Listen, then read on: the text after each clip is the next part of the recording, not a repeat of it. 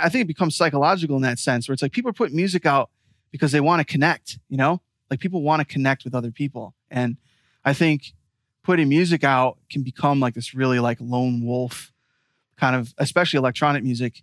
It can become like this really lonely trail, and you work and work and work and work. And you're like dreaming of this time where you reveal this idea in all of its glory and all these people gather around. And it's like a Lord of the Rings moment, like at the end when all the different armies come together and all that shit. It's like this really exciting thing.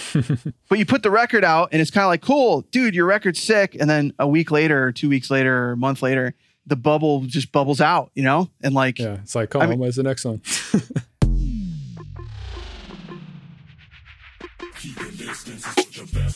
Welcome to the Mr. Bill Podcast. I'm his manager, Anand Harsh, back in the saddle once again doing these intros for Bill because I'm such a generous and nurturing person. We've got a super special episode today with one of the all-time greats, Jake Stanchek, aka Kill the Noise. Like Bill, Kill the Noise has collaborated with Deadmau5 and released music on Mousetrap. He's also collabed with Skrillex, Feed Me, Seven Lions, previous guest Matt Zoe, and Tom Morello. He's had tracks featured in movies like the Teenage Mutant Ninja Turtles reboot, Triple X, Return of Xander Cage, and the Netflix movie Shadow of the Moon. He's an all-around fascinating dude, and this is a really cool episode. A note for listeners, there was an issue with Jake's recording, so partway through the episode, we have to switch to Zoom audio on his mic, but it's a nice long episode, and that's just for a small segment of it, so learn to live with it. We'll all get through this. We are so thankful to all the Patreon subscribers who've gotten on board to support this show. It means a lot to Bill and our podcast producer, Robert, who spends hours and hours on these each week and has several mouths to feed. We are constantly dreaming up fun new content for subscribers and figuring out ways to make the Patreon model work for us and for you, the fans. You get early access to episodes at any subscription level. So we do encourage you to go to patreon.com/MrBillsTunes and pitch in whatever you can to help us keep going. Go to MrBillsTunes.com to sign up as a hardcore Ableton-ear. You get full access to Bill's project files and tutorials, and there's some exciting stuff in store for all the Ableton-ears. More on that on future podcasts. Okay, let's jump into this supersized episode with Kill the Noise.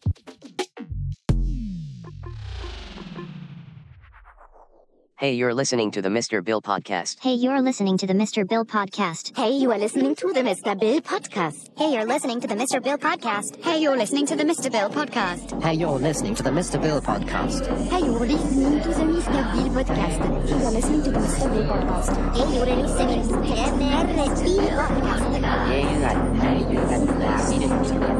Hey, you're listening to the Mr. Bill Podcast. Hey, you're listening to the Mr. Bill Podcast.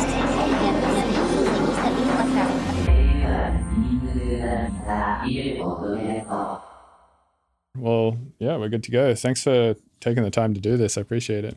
yeah, it's my pleasure, man. It was cool just having some time to talk on the phone the other day. Yeah, I always think it's, I don't know, I'm kind of two minds about whether or not it's good to do dry runs for podcasts or not, right? Because in one sense, it's like you get, especially if you've never talked to someone before, like we hadn't, it's good to get an idea of how the conversation's going to go and what it's like what the dynamic of conversation is like with that person and stuff like that. But on the other hand, it's kind of like you chew up a bunch of material that you could have that you could have talked about. Yeah, like I think one of the things we were talking about is like, what's the point of like doing a podcast if we're just going to talk about like kind of topical bullshit? Like, like how did you start DJing? Like, well, you know what I mean? Like shit that I don't think anybody really gives a fuck about at the end of the day. It's like, right. I was just curious what you're going to talk about after I had a chance to poke around on Spotify, just at some of your other episodes. I was like, okay, cool. Like this is definitely the kind of format. It's kind of like, tangential. Right. I mean, that's the most fun and fulfilling way to have conversations, I think, is when both people agree to just like go on tangents and just talk about all sorts of shit. I think it's kind of, the type of interviews you're talking about that I think we all, or not everyone, but obviously artists do a lot, are definitely redundant, I think, because it's like not only have you done them all before, But yeah, I don't think people give a shit. But it's I feel like you really only either have to, one, make a Wikipedia page, or two, write a bio that kind of just mentions all that information, or just do one interview ever, basically with a blog or something like that, and you've kind of done all of them. Like, you don't really need to recapture those same answers again and again. Yeah, I mean, I've gotten to the point in my life now where it's like the kinds of conversations in general I want to have with people are kind of like exploring what we're thinking about in the moment, like just projects we're working on, like the way we see music, like this kind of the reasons why we're making music at the moment. I think that's at this point in my life, those are the kinds of conversations I have with my friends. So, I'm not trying to pander to anybody at this point. It's like, if we're going to record something about our music careers, I think it's like kind of meta in that way, right? Yeah, well, I think the interesting thing about having a podcast where I mostly talk to music producers is that, music's like I guess music and art really in general are just super different from a lot of other things in the sense that there's just like no wrong answer, right? So for instance, my girlfriend is a programmer, and we've talked about this at length before, and with programming, it's sort of like for starters, you need to know exactly what you want to do at the start of the process. Right. You can't just have like with something like music or art, you can kind of go into it with no idea and just start fucking around and eventually end up with something. Yeah. Because there's no real wrong answer at the end, right? With programming, it's kind of like at the end, there's like either a correct or an incorrect answer. And therefore, it seems like conversations in that realm kind of revolve around just like, here's how you do the thing. And there's really only like one of two sort of right ways to do certain things in that field. Right. And it's kind of the same with a lot of fields, but that's kind of the thing that makes this podcast interesting, I think, is I mostly talk to artists, and there's just nothing wrong in this field. There's no rules and shit. So it's kind of like the conversations can just get so different every time, I feel like. Yeah, that's interesting, man. I guess I never really thought that hard about the programming thing. I've like messed around in like Max for Live and stuff like that, and just real simple HTML stuff. But I guess it was all like experimenting for me. So I never really actually built anything that was like too complicated, right? But I can see how, I mean, I've had like a lot of friends, of course, that are into the programming stuff. And it's like, I can see where that kind of like membrane is between the way your mind might work as a programmer versus a musician. Well, it seems I've like always... with programming, right? Like, for instance, I'm making something right now. It's called a Circo sampler. So it's basically like a circus plot sequencer type thing. And I'm trying to make it. And basically what you have to do is figure out what the end product is that you're trying to make. And then you have to sort of work backwards from there and break it down into processes, right? So first thing I need to do is like, because the end product is a sort of circular Euclidean weird MIDI sequencer type thing. So first thing I have to do is make just a working step sequencer. And then from there, I have to make like a plot, like a circular plot. So I need to figure out how to do that. And then I need to figure out how to like build the sequencer into the circular plot. And there's only so many ways you can do it. Whereas with music, it's almost like thinking about music that way is the worst way to make it.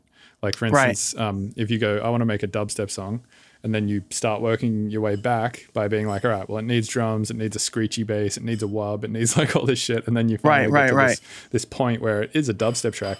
But it always just feels like there's something missing, even though all the parts are there and it's technically working as a dubstep song. Yeah, I was talking about something like this on, I've been doing like some Twitch streaming and on some YouTube streaming stuff over this quarantine period. I was talking to you about this on the phone the other day, but one of the things we were talking about is like just how there's a lot of tutorials online that kind of break things down into these really hyper specific, like it's like, okay, you want to make a sound that sounds like whatever's hot at the moment, right? Like maybe it'll be like a tutorial to make some kind of like rhythm noise or something. And then it'll be some kid in his bedroom saying, you want to turn the cutoff on this filter to 2:00, and like there's all these really specific kind of processes, and then kids pop up on my Discord or send links to feedback stuff, and I'm like, man, I can hear just everyone trying to get the same results as a specific artist. And I think kind of along the lines of what you're talking about, it's like there has to be a time where because I do my own kind of like reverse engineering and figure stuff out, create racks, like understanding signal flow and all that kind of stuff. And I'm thankful I started out working in a program called Reason, which I don't know if everybody knows what that is now. But Reason, yeah, they just released the Reason Rack, which means you can now open it as a VST inside Ableton or whatever. Yeah, I've been using it, dude. It's fucking awesome. Dude, once your DAW can open as a VST in another DAW, it's you've become the DAW bitch. Yeah, well, yeah, for sure. Or maybe you've become the most efficient DAW. Who knows? Well, it's one of those things that they probably should have done a long time ago. I'm glad that they did it, but that's something we always wanted to do. Like when I moved over to Ableton, and actually to kind of illustrate my point, like I had a really good understanding of signal flow jumping into Ableton Live from Reason because, in order to do some of the cooler things inside Reason, you have to flip around the devices and, mess around with CV and signal flow and all that. It was like really an obvious part of creating music in Reason. It was kind of built into the process, right? So I was like playing around making music with my friends that had just started in Ableton, and they didn't realize it made a difference in some cases if you put something in front of something else, that real simple logic there and that simple right, like the order of operations. So. Yeah, the signal flow. And like, obviously on a much more complicated level, programming is the same kind of an idea where it's like your formulas and math that has to go in a certain order. And if you get one thing wrong, I guess in that sense, it's not going to do exactly what you want it to do, right? Or it might not work at all in that case. Music is a little different where you can... Yeah, I think more often than not, it just won't work. Right. But I think that like there's this mentality that a lot of the younger guys coming up that, you can go on the internet and find like racks that people have already made. You can find presets that people have already made. I mean, literally, you could just download a project that somebody made that sounds almost exactly like whatever the sauce is of the moment, like whatever's hot, whatever's trending. And people can just play with those pieces. I'm not saying that that's, a good thing or a bad thing, but I think it just, it removes that creative spark where you say, okay, I don't know exactly how to do what it is that I'm trying to do. So I'm just going to do what comes naturally to me and try to figure it out, like by just playing around, and like some of the coolest shit that I ever came up with, I have to remind myself now that I know how to do a lot of things. Like I'll listen to something that somebody else did. I'm like, oh, okay, I know how they did that with a little bit of, messing around in the studio. But when I was a little bit more naive, it was like, okay, I don't know how to make a talking bass sound. So I'm going to take my talk box, my Banshee, and run massive through it and layer that, like high pass that and layer it with a bass sound that's kind of doing the movement with other parameters I understand how to control. And now I can make this like growly bass thing. And on top of it, I have all these little scraps of weird shit that was coming out of the microphone and feedback. And, you have all these like really interesting sounds to play around with. And I just think nowadays, like that's such a fucking boomer thing to say, by the way, nowadays. But I'm just saying. I used an actual piece of hardware. Well, I just think that like, you can do a lot of the similar kinds of things in the box too, right? Like just absolutely. Yeah. Just experimenting with like running weird signal paths and looping things and, there's even like plugins now that would probably give you all the scraps out of the microphone type shit in it as well. Yeah. And like, somewhere along the lines of this idea that there's a way to do things. I think that's where the breakdown is between, people that come at making music with that really like engineer brain and people that are kind of like the organize, or, you know, some kind of method to the madness, so to speak. Right. Well, here's the thing, right? Is like everyone has the same tools. Like you use Ableton, I use Ableton, fucking Deadmau5 uses Ableton. Like everyone uses it. Skrillex uses it. Like literally everyone. Like everyone from the biggest of big producers down to the bedroom people who are torrenting the thing. Right. They're all using. We all have access to the same tools, right? So it basically comes down to, I think, if you're not thinking a little bit outside the box and using these tools in weird, interesting, unique ways, that you are inherently just going to sound like everybody else anyway. But then if you then also, you know, then just go use really popular project file downloads and sample pack downloads and stuff like that everyone else is also using, you're just putting yourself more inside that prison of going to sound like everybody else. But here's the thing is, I think the reason why so many people are trying to obtain this sound copy thing that like other people are doing and whatever's hot at the moment is just because there's such a like seemingly large reward for doing so. Right. Because you're like, all right, if X guy did Y thing and got X, Y, Z result, yes, then in your brain it becomes like very much the same type of equation. Yeah. It's a super fallible fucking thought process and like very illogical and doesn't make much sense. But it's very easy, I think, to just look at something that black and white and be like, oh, if I do X, then I'll get Y. And yeah, I mean, that's a question, right? Like maybe that's going back to the beginning of what we just started talking about. And I'm glad where this is going too, man. Nice. We are kind of like, I feel like this is a fresh conversation. Like I don't know that we're talking about intrinsically the same. I think we are talking intrinsically about the same stuff, but we're getting there in a different way. Right. But that question of like, why are you making music? Like at different points in my life, I've had to like ask that same question, you know?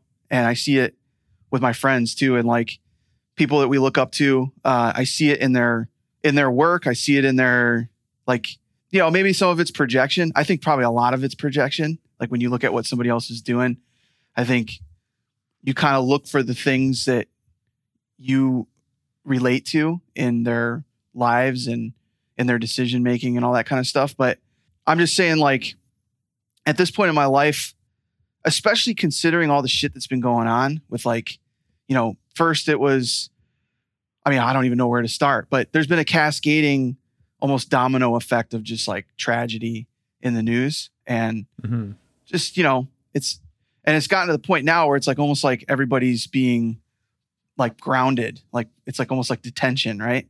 Everyone has to sit home and think about like what's going on in the world and like what's going on, like what your job is, like what the value is and the things that you do.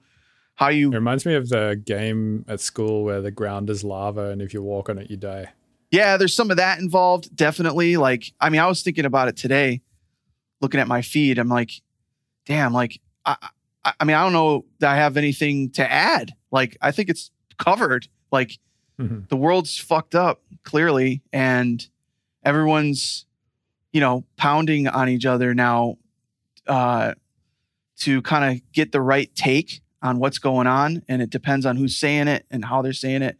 The world is just fractured. And but it kind of always has been, right? Like, I mean, we've historically dealt with plagues and we've historically dealt with like insane racism. It's just like now people are getting to this point of like, what? No, fuck this. This is like enough. And absolutely.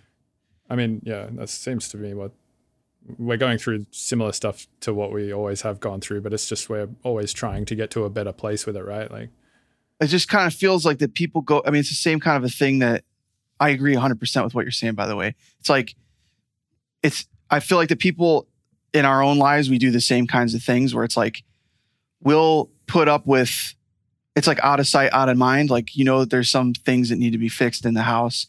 You're not really going to deal with it or like a, you know, something fucked up going on with I mean, we're talking about music. Like there's plenty of things going on in music world, plugin wise, equipment wise, et cetera, that like, if I do this, it works. And I'm just going to keep doing this until it doesn't work anymore. And then I'll figure out how to fix it, you know, or, you know, if a plugin just finally won't load up anymore or something like that. You kind of like don't really deal with the problem until it stops you in your tracks. And then hopefully from there, you say, you know what, I'm never going to find myself in a position like this again. I'm never going to let a hard drive die on me again, you know, Right. erase fucking, you know, a year's worth of work, which has happened to me. Holy shit. Yeah. And it's like, I'll never do that again, you know? And sure enough, like fast forward like 5 years, I'm doing it again, you know? And I mean, I try not to do that, but I'm most certain if I were to like finger through everything, I don't have everything completely backed up right now, but I digress. The point is, I feel like that people are that way, you know? It's like when you look about like history in general, it's like, man, you know, we've been around on this planet for a long time and we've been doing a lot of bad shit. I mean, they're doing some good stuff too in there, but there's none of this is like an isolated incident, you know? Like this shit's been going on for a long time. And I found myself more aware of what I personally am doing on a day-to-day basis. And even like the motivation behind the music itself, you know, like what am I writing songs about? Like, I mean, I'm thinking about people that, you know, they go along their daily routine of thinking about, okay, I need to make some music so I can put it out and hopefully get a bunch of streams so I can make a little bit of cash. And most importantly, like bolster my profile so I can go out there and be on those stages and play music for kids so I could be the man and fucking make more money. And I mean, like I can understand why that is appealing because fucking A, man, that's been the motivation for me my whole life is to just be a part of this party, you know? And like also on the, you know, creative side, like I love the conversation of putting music out there and having it kind of be a force in the creative world, you know, like the same way that I listen to somebody's music.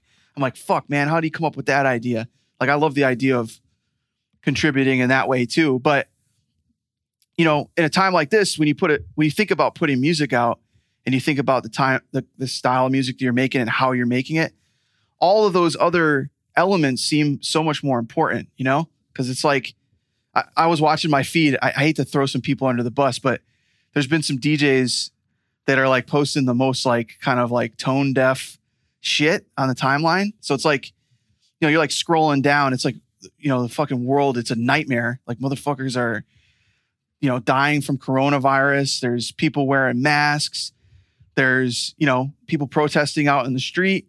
There's cops fucking people up. And then there's some fucking dumbass DJ like eating an ice cream cone. You know what I mean? It's like, what the fuck are you doing? Like, why? And I'm not saying that they shouldn't be able to post that, of course, but no, but I mean, at a time like this, you really want to leave a medium so strong, such as social media, open for talking about the problems at hand, right? Yeah. And it highlights something else to me where I'm like, okay, this is like a blown out parody version of reality right now where, you know, I mean, you can't escape it right now, you know, like this is the conversation of the moment. And I really do hope that it continues forward, obviously, but there's like this extra level of self-awareness that you have to have about what you're doing and how it affects other people. So it just puts your brain in this mode where you're like, okay, well, right now, I mean, if I'm making music in the studio, what am I making music about? There's no stage for me to stand on, you know, in a number of different ways, like literally and figuratively. Like if I'm putting music out there, who does it benefit? You know, I mean, if I just stand out there and say like, yo, here's my new track, you know, it's fucking some really cool shit that I made. I hope you like it. Like, here's a link on Spotify. You know, I don't know that that's like particularly irritating to people, but I don't see people being interested in that, you know? It's like, okay, great. Good for you, man. You know, I mean, at the meantime, there's a lot of other people out here that have like bigger issues that are going on, you know? It just makes right. I was like, go back in the studio. I'm like, all right, well, that's off the table right now, you know, like for a number of different reasons. Making music in general, or just making music for the specific purpose of playing at shows and making bangers for the banger liking kids? Yes. You start like deconstructing that whole idea, right? Where you're like, okay. And then it's a pretty weird idea, I think, from both sides, because like from the artist side, it's like you've got these management teams who are essentially just egging you on to keep doing the same shit so right. you can it just becomes sort of like a cash cow for everyone involved at some point. And on the artist side, it's kind of like you buy into that sort of idea, but it's almost like when that idea gets pulled away from you, right? Like it's being pulled away from everyone right now because of the coronavirus thing. Yeah. It almost, it does make you sort of step back and think like, all right, well, like what was the point of all of that? Why was I doing that? Yeah, you're nailing it, man. That's like, and then there's, I get frustrated. I try not to like let people have it on my Twitch stream or in Discord, but it does. I'm like, man, don't you see, like, you stupid kid, like this shit. Like, what kind of music are you trying to, like, why are you trying to make music? That's like the most important part. Like, and I understand now. It's like, man, you gotta like, I've been around long enough to have had time to explore and, kind of go down certain paths that didn't make me happy and didn't make me fulfilled. I have to like allow people to live their lives and learn their own lessons, but just that whole concept of like making the music, putting it out there to do what? It's like that song I Do Coke that I did with Feed Me. It's like, I make a song so I can, go and play it out there to make more songs to go out there and play it out there until what? Until the system cuts you off to where that's not really a thing anymore. And then it's like, okay, so now you find yourself back in the studio. Why are you going to make the music now? And it's like that awkward moment between birth and death or whatever. Yeah. Well, it's just like, it just seems like a big way to pass the time, right? It's like, you're doing that.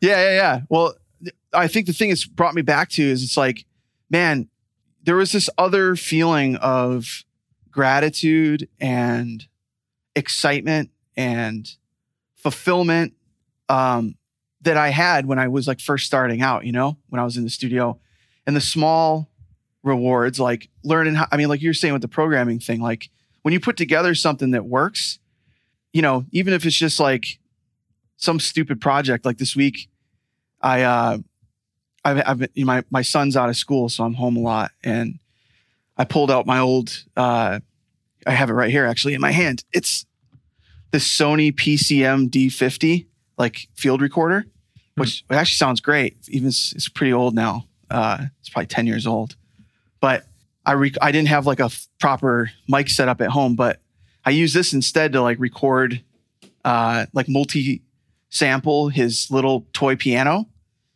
and turn that into like a little Ableton instrument, and like spent probably way too long doing it, but it's fun, and sharing it with the Discord is fun and it's exciting, and kids are showing me shit that they made. And it's like this, regardless. At some point it'd be great if like get paid to do stuff like this, but in the meantime, it's like I'm getting the same kind of like, reward, I would say. Like if I were to like reduce it down to like neurons firing in my brain and letting those chemicals that make me feel like I'm doing something important, I would say that it's like on the same level, if not more, than playing some bangers out at some club, Right. It almost seems like that's a huge part of life, right? It's just like digging through tasks and shit to find out where the dopamine is. It's a pretty bleak perspective, but it's not wrong, I've always kind of felt like that if you think too hard about being a person, it's like you start realizing that it's not, that you're not one, you're just a bunch of a configuration of atoms, just randomly kind of came together. Have you ever, speaking of like the state of being and shit like that, have you ever fucked around with meditation? Yeah. Well, so, okay. No. Okay. because I understand the concept, and I have a lot of friends that are doing it. Like Sammy LS Dream, formerly known as Brills. He is like a huge advocate for the meditation thing. He actually does every Monday a meditation stream with his followers, which is kind of cool. That's sick. Yeah, and I actually sat there and folded clothes a couple times and just listened to, like, just sat there and listened to the stream and kind of did my own form of meditation. I don't think that's meditation though. That's why I say no, because what's described to me from friends of mine that are into, I guess there's, of course, various forms of meditation. I haven't like silenced my mind, so to speak, you know? Well, it's not about that actually at all. Okay. Yeah, so I mean, I've only been doing it for like a month, so I'm no like professional on the subject or anything. Okay. But from what I understand, it's just another way that you can sort of reduce the human experience down, right? Because like like you were just saying, you can think about it from a state of just being a bunch of atoms and neurons firing and, you know, dopamine happening and all that kind of shit. But with meditation, it's kind of like you just sit there with your state of being and everything that comes into it. So thoughts or even your field of vision, or an emotional tinge that exists for you right now, or you know, sounds or anything, that you just try to appreciate them all as just things that are just coming into your field of consciousness, right? And just treat it all as like just sort of be with the state of being. And as soon as like any of it comes up, just recognize it for what it is, but also let it sort of pass by a little bit. I mean, again, I'm like no expert on this shit, but there's a do you know who RZA is from Wu-Tang? No. The RZA? I mean, I know who Wu-Tang is, but no, I'm not super familiar with the members. Bobby Digital, RZA. He's like the producer, kind of like I don't even know what you'd call him. He does so many things. He's like a movie guy. He's like directed some films. He's an actor. His biggest thing, I think, in culture is being kind of like the head brain behind Wu-Tang Clan. It's RZA, RZA. Anyway, long story short, he just put out like a meditation album. First song on the record's called Kill the Noise, which I fucking sampled the shit out of. Oh, wow. And actually used a different program than the one that you guys made the video for that separates stems. Oh, Splitter. Yeah, Splitter. I used a Phonic Mind. Do you know what I'm talking about? Is it like a web-based one? It's a web-based one where you got to like pay or whatever. Right. But anyway, I took his vocals out and he's talking precisely about what you just said. He's talking about floating in space and you are I think a planet and there's asteroids flying into your field of view and you acknowledge them and let them pass and fly, you know, and like, and then he starts talking. First he's talking about like, you know, people, right? Like people that are like you're at your office and there's drama and conflict in the office, and starts kind of like relating those to like physical objects in space. And I guess kind of along lines of what you're talking about, like acknowledging that there's these irritants and annoyances or, you know, things in your field that you are just accepting that they're there and letting that energy go and just kind of let those things be things that exist.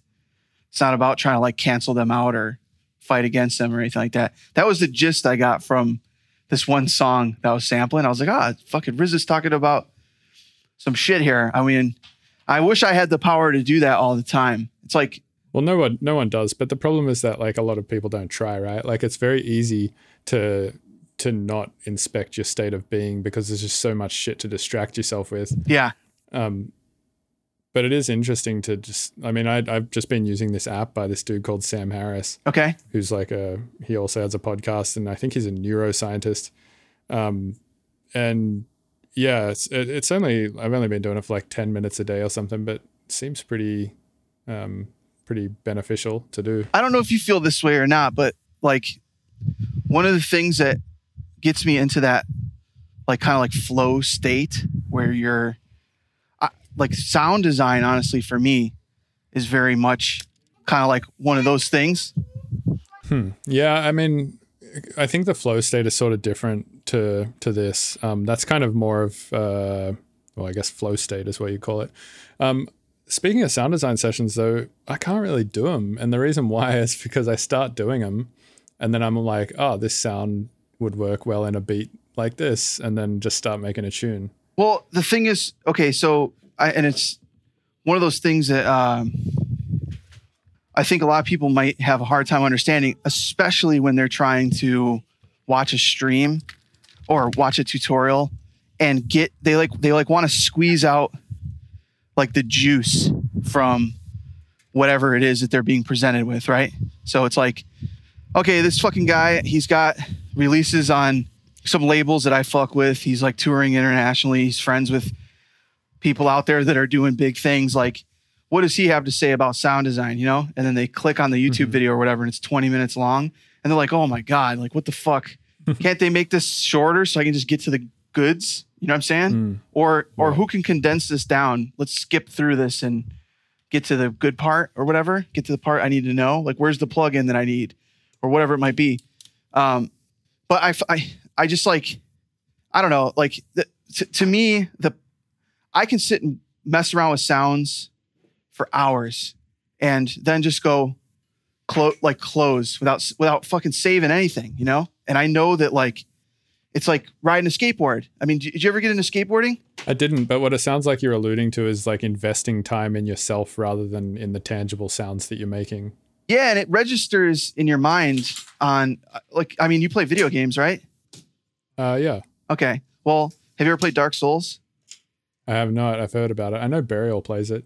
Well, I mean, any game that's, you know, I wouldn't say that Dark Souls is actually particularly difficult, especially if you're someone that's into making music, because it's just about like being determined, and there's a method to the madness of what's going on.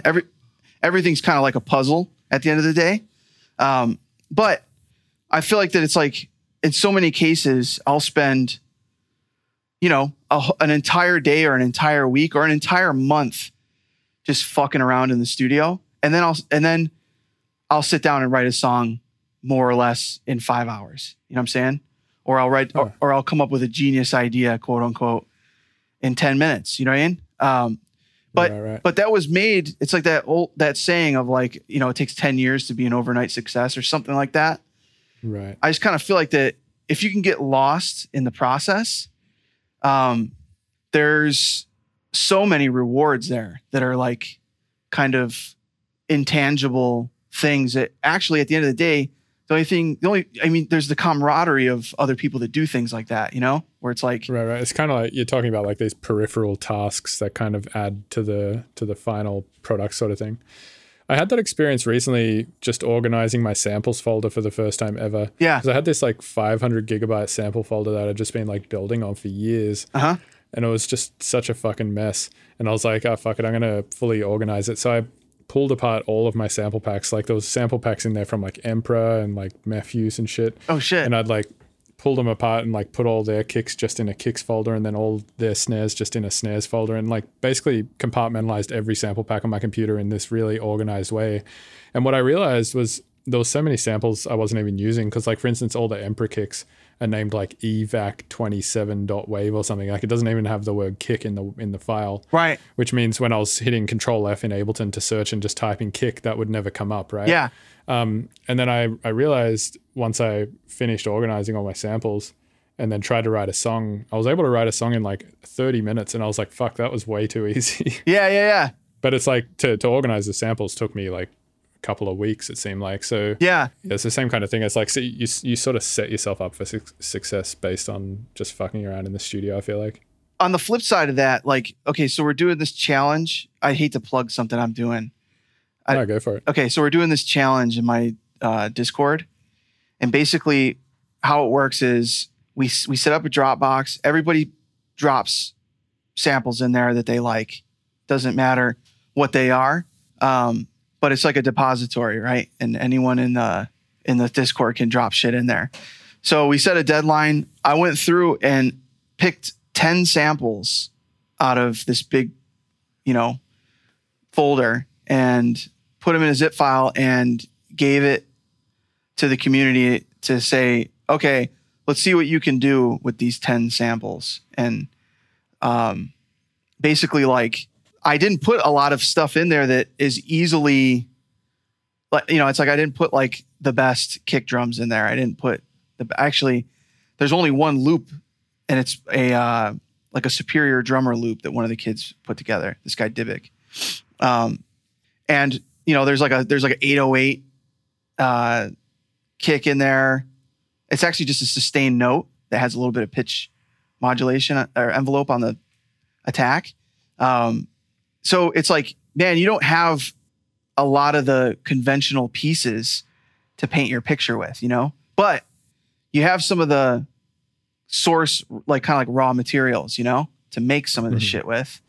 Right. It's kind of like forcing out the process by giving them not enough to work with, sort of thing. Yeah. It's just like, I kind of like meticulously went through and just found stuff that I was like, okay, this is a nice texture that I think people could use to make a bass sound with, whether they turn it into a wavetable or, you know, load it up into a sampler or use it as is, you know, and maybe put distortion on or something.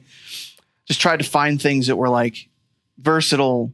You know, there's like a white noise thing. So in a different way, I think that when you get back to doing what you're doing, which is like organizing samples and all that kind of thing, you just start thinking about the source material, the construct in your mind of what is and what isn't a kick is like way more kind of like open in your brain, you know? I mean, I noticed that. I know you probably mess around with modular stuff too, you know? It's like you create these like constructs in your mind fucking around with soft synths where you're like, oh, an LFO is like a unit, like a distortion or something, you know? It's like this like effect that I put on. But you realize when you start fucking around with modular, it's like, oh, I'm like using voltage. I'm like using, you know, like just speed of and frequency of energy to like, you know, move into this other circuit that like moves this other circuit. Now all of a sudden when you go back and like play with Serum and stuff like that, you just have this like so much more of like a nuanced understanding of what's going on. You don't need to design sounds, you know, from the ground up, like using sine waves or some shit like that, you know? But right. It's just, you know, more of the context in which you're working, you know? And like, this is actually what I tell people when they ask me about the analog versus digital argument. I don't like necessarily think one sounds better than the other, but I think they're complementary in that way where learning one makes you think differently about the other. Yes, absolutely, man. Like, I mean, even like the thing we were talking about before where it's like, you know, I can reduce my experience in life down to like, you know, electrons and fucking, you know, like all the things that I ever wanted to do was just my drive to survive and to propagate my species, you know? Like I never had, I like never had an original thought ever in my fucking life, you know? I mean, you can think about life that way, right? What a fucking bleak way to look at this experience, you know? But yeah, I feel like we kind of have like these governors and shit to sort of stop us from getting too bleak though. Well, I think just kind of what you're talking about with the analog versus digital thing, it's like, you know, it makes me super it humbles me to acknowledge that take on whatever it is, you know, like this very kind of like cut and dry stoic perspective on what's happening, because then you can say, you know what, but I choose to be like to immerse myself in the play, you know, like I'm playing the part of a human. I'm playing the part of whatever this song is asking for in the moment, like a dubstep thing. It's like, okay, cool. Like with this other profound kind of understanding of the tools I'm using, I can have fun with this shit, you know, like. Right. It sounds like what you're saying is sort of like getting yourself out of the way of the process a little bit, which I feel like is quite often something that I've been susceptible to it a lot. And I feel like a lot of people are susceptible to this, is like overworking shit where you'll have a good idea and you'll be like, oh, this idea is so sick. But then you're like, but what if I could make it sicker? And then you just like do every possible EQ thing you can do to it and every possible edit you can do to it. Yeah.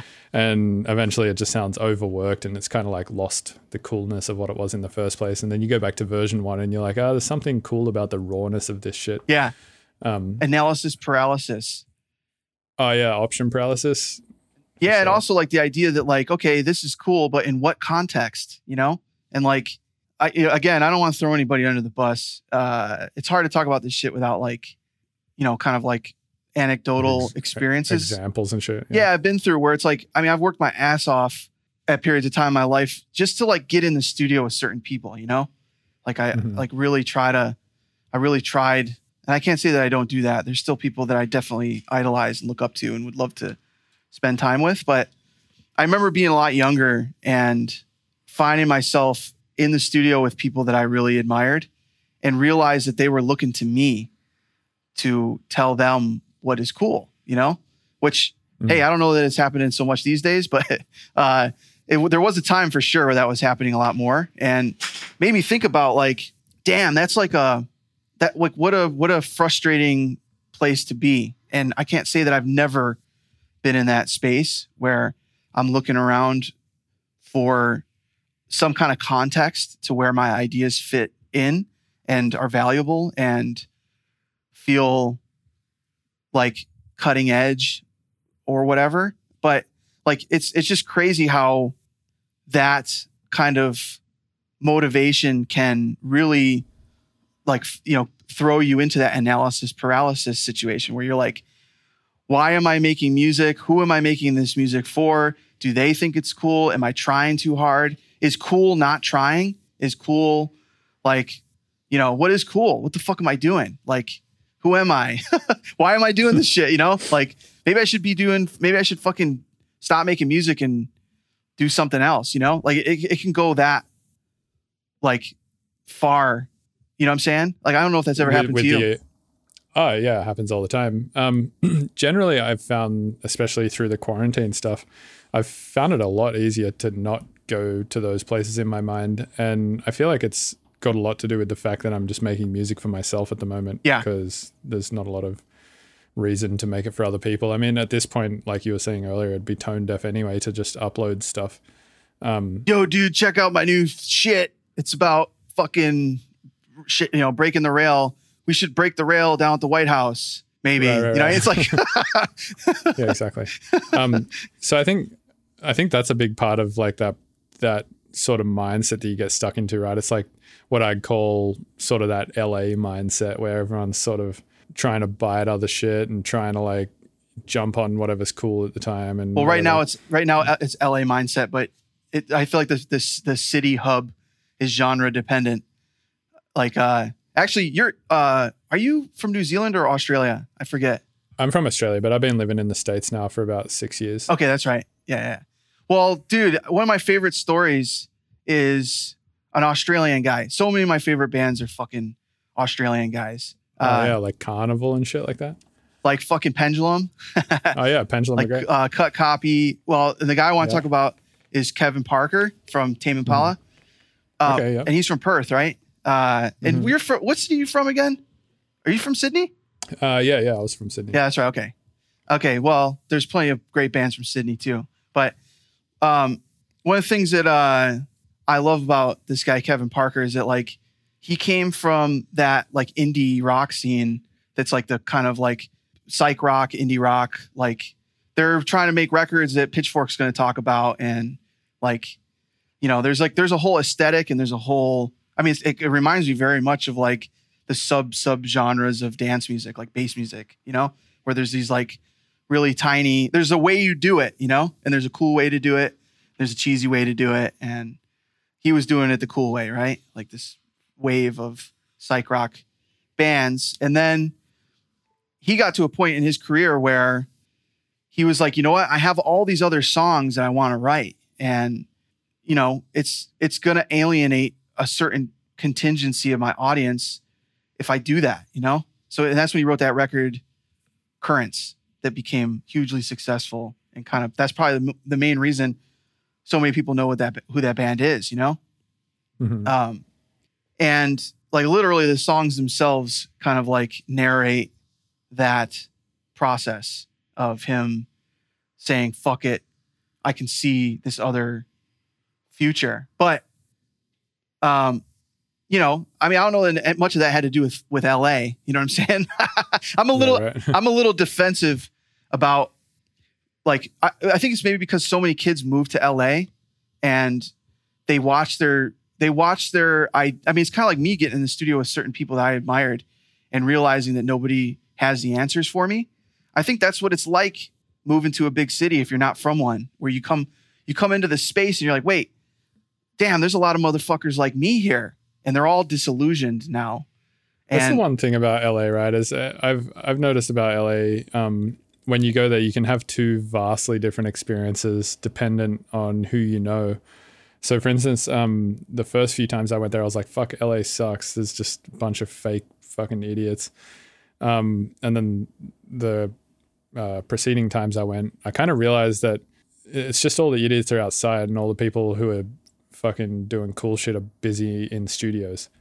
Well, so, yeah, for sure. And actually, like, you know, that thought process we were talking about earlier where it's like, why am I making music? I can't go play my music loud in a club for a bunch of fucking idiots. I'm just kidding. They're not all idiots, but some of them are idiots. Not idiots, but like, you know, there's a lot of like fake kind of people in LA, right? Who are, well, I'm just saying worldwide. I mean, there's fucking morons worldwide that are coming to the show. They don't give a fuck, dude. You know, some of them do. Like, man, I'm grateful to have what I would call like a really, you know, core fan base that I love, and I like feel the love back. But I got no distortions of the truth. You know, it's like a lot of people that listen to dance music in general, and particularly like, I think the more accessible your music is, the more fair weather fans you have. And man, honestly, I've seen it in so many ways with all the shit going on with like, you know, Twitter and, you know, Instagram and Facebook. Like the second you start talking about shit that matters, which I've kind of always done to some degree, it pisses people off because they're like, we didn't sign up for this shit. We signed up for this lifestyle of going to fucking clubs and, you know, getting fucked up and listening to some music, or maybe not even getting fucked up, but just, this is an escape from reality, you know?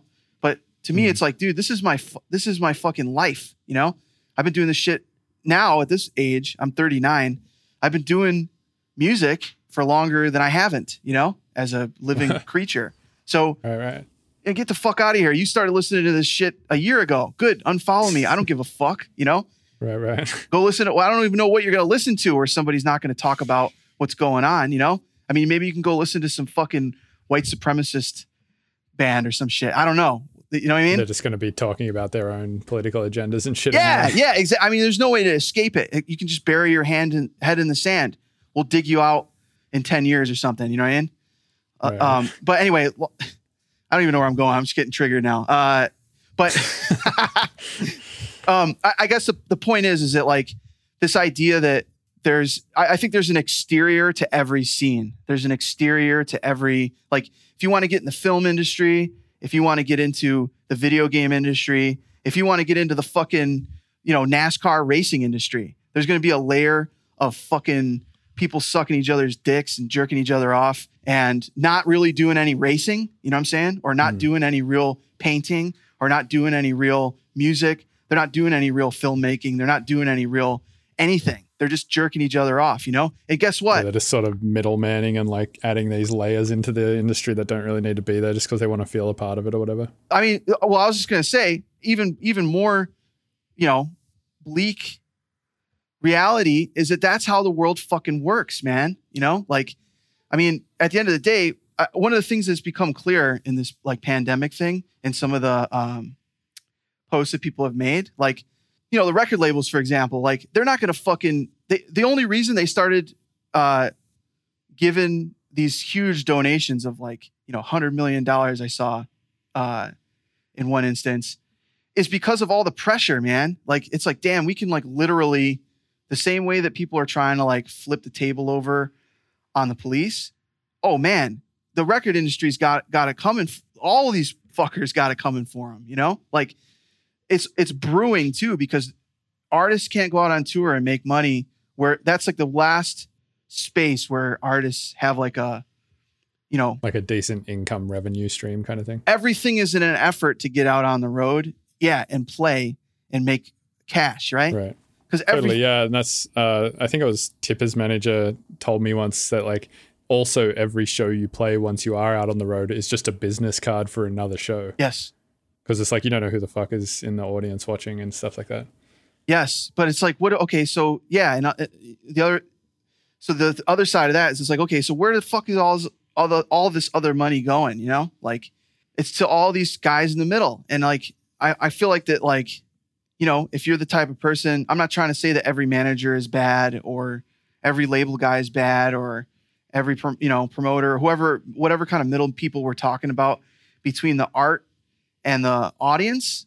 But I would say a lot of it is not necessary, and when you come into a major city and there's a lot of excitement around, that's the first thing you're going to see is all these like fucking buzzards, like flying around, trying to get up in the mix around something, and I mean, I have to admit that's exciting too, like just the commotion around stuff going on, like when it comes to, making things.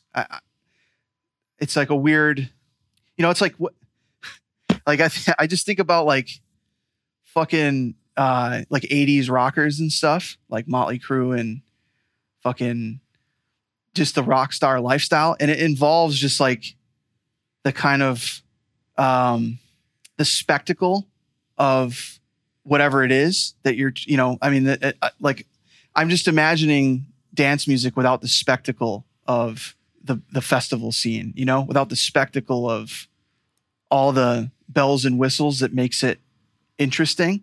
If it was just a bunch of nerds in Ableton in their bedrooms, I've been there, like fucking most. Well, I mean, it's kind of how electronic music started, right? I feel like most of my career was that, dude. I was like literally making, I mean, back when I met you, right? Like, oh, dude, yeah. When we met in Sydney and you played that show, it was an E1 and Spore show, and there was like 100 people there or less, maybe. Yeah, it was not a big show. Yeah. We were fucking. I mean, we were just in awe that we were in a different country. Neither of us had ever been to Australia, and it was a culture shock for both of us. I think it was more surreal for John because it's like your heritage is more like feels more connected to him than America. I mean, we're all from the same place, British, right? Yeah, he's British. Yeah. So you come to Australia and it's like this really surreal. I mean, it must be the same for you when you went to, I'm assuming you went over to England, right? Yeah, I've been to London. I mean, what's that like being over there as an Australian? It's kind of like just bigger, well, not better, but it's just like, Australia. Yeah, you definitely can feel the origins of it for sure. Anyway, I remember that experience because for me, it was like, I'm like American guy hanging out with a British guy in Australia. It was all very like culture shock, Right. But anyway, long story short, it's like nerds, couch surfing across the world, playing for nerds, nerdy music. And even people in the crowd are like probably better producers than me. And it's in a lot of cases, you know what I'm saying? I don't know if that was the case at that time, because it was sort of at that time to be as good as you were at that time was fucking tough because there wasn't like a lot of, YouTube tutorials were not a thing, which has made it super accessible now for people to get good at production. Yeah. And also just the knowledge of like how even to do it wasn't readily available. It's kind of like now it's almost common knowledge for just the layperson to be like, oh yeah, electronic music, it's made on Ableton. It's like, dude, back in the day, you were just sort of like, how the fuck is this? Do you shit remember made? I have no idea. Even certain things like that we all take for granted? Do you remember like when Pendulum, I'm thinking there's a couple tunes in particular that were like kind of right before Hold Your Color came out that I was like, was it like the ABC News remix and stuff?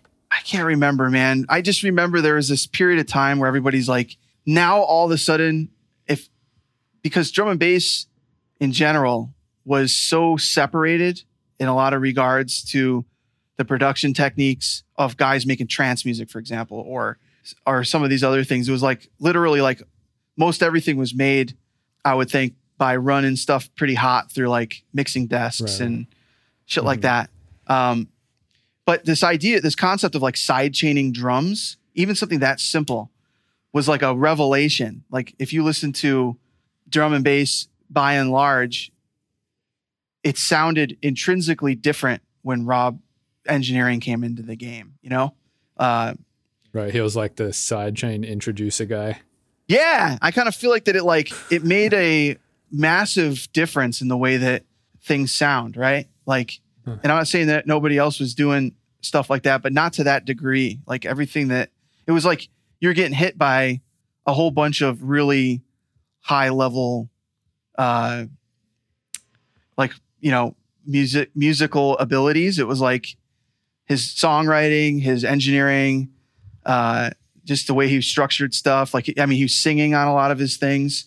So it was like just this like really, I mean, everything kind of paled in comparison in that moment. But to your point, it's like a lot of these little pieces that have come together. I mean, another one's like Skrillex, right? Like him with, I mean, Massive was out on the market for fucking years before people realized what you could do with it, you know? Yeah. I mean, didn't he end up coming out saying that all of the sounds on Scary Monsters was mostly FM8 though? I mean, could be. I don't fucking know. Regardless, sounds like you can do it pretty closely with Massive either way. I think in the end, regardless if it was all Massive or FM8 or whatever, I think just like the potential that people were like, holy shit, you can really get some sounds out of wavetable synths or, you know, making stuff that sounds, has those kinds of textures and using those kinds of techniques with filters and stuff to make growly bass noises. I'm just saying all these techniques, we all take them for granted now because somebody showed it to everybody, you know? Right, yeah. Do you think that kind of, you know, how like at the time Rob figured out all this stuff and then Sonny figured out all this stuff. Do you think there's still like, you know, something that's going to happen in electronic music in the coming years where somebody sort of figures out a ton of shit like that and then all of a sudden everyone levels up? Yes. Yeah, man, because I think that, I mean, I guess Serum was like another sort of big stepping stone, right? Like the release of that really changed shit a lot as well. Yeah, I think that well, Serum definitely like in the sense of like the accessibility of those ideas, like it all of a sudden became pretty easy to do all that stuff, you know?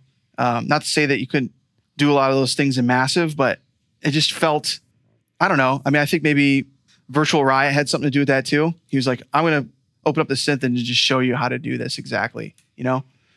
I think that shouldn't be underestimated, man. That kid and that synth together, I think like really sculpted an entire generation of people, you know, that's kind of like post Skrillex dubstep. Right. Yeah, I'd agree. I think the biggest thing that I took away from Valentin's process and most dubstep processes in general is that it has almost nothing to do with like the sound source that you're putting into the effects chain, right? It's almost like you could once you have your effects chain made, you could put any wavetable and any sort of modulation and any sort of like you could just be a snare input into like a series of fucking resonators and shit. Yep. And out the other end, you still get for the most part the exact same dubstep sound that you have. Oh yeah. And I think that was like one of the big things about Valentin's process that I noticed. Yeah, and racks, like, you know, not just Serum, but like creating Ableton racks that do just what you said. You know, it's like, here's you know, you can like literally put like a fucking, actually, like, do you remember, did you ever see that GDC thing with Mick Gordon? Mick Gordon, yeah, where he's like created the Doom machine or whatever. It's like, I feel like that's really like that's become like a kind of staple in modern production, is like make a crazy chain that does something really extreme to a sound. And lots of compression. I mean, if you want to be different, actually, something I thought was really interesting, going back to the sidechain thing. I remember I forget who it was I was talking to, but they were talking about Porter's Virtual Self project. And if you listen to it, I mean, there might be what appears to be some songs that have sidechain on them, but I don't think it's used much, or if it is, not in the conventional kind of a way that you'd expect in like a dance tune. There's a lot of stuff that feels kind of untouched in that way. You know, it's like the production feels retro in that sense. It's like if you were to just remove modern production techniques from a song, it instantly sounds different. You know, like if you just make a song and say, all right, I'm not going to use sidechain, I'm going to find other ways to think about the mixing here and like move things out of the way with EQs, or, you know, just simply chop things out when they're not supposed to be there. It's going to sound different, you know? And to me, like some of those approaches to writing music, that's what's going to be kind of like what you're saying, this like moment where people go, oh shit.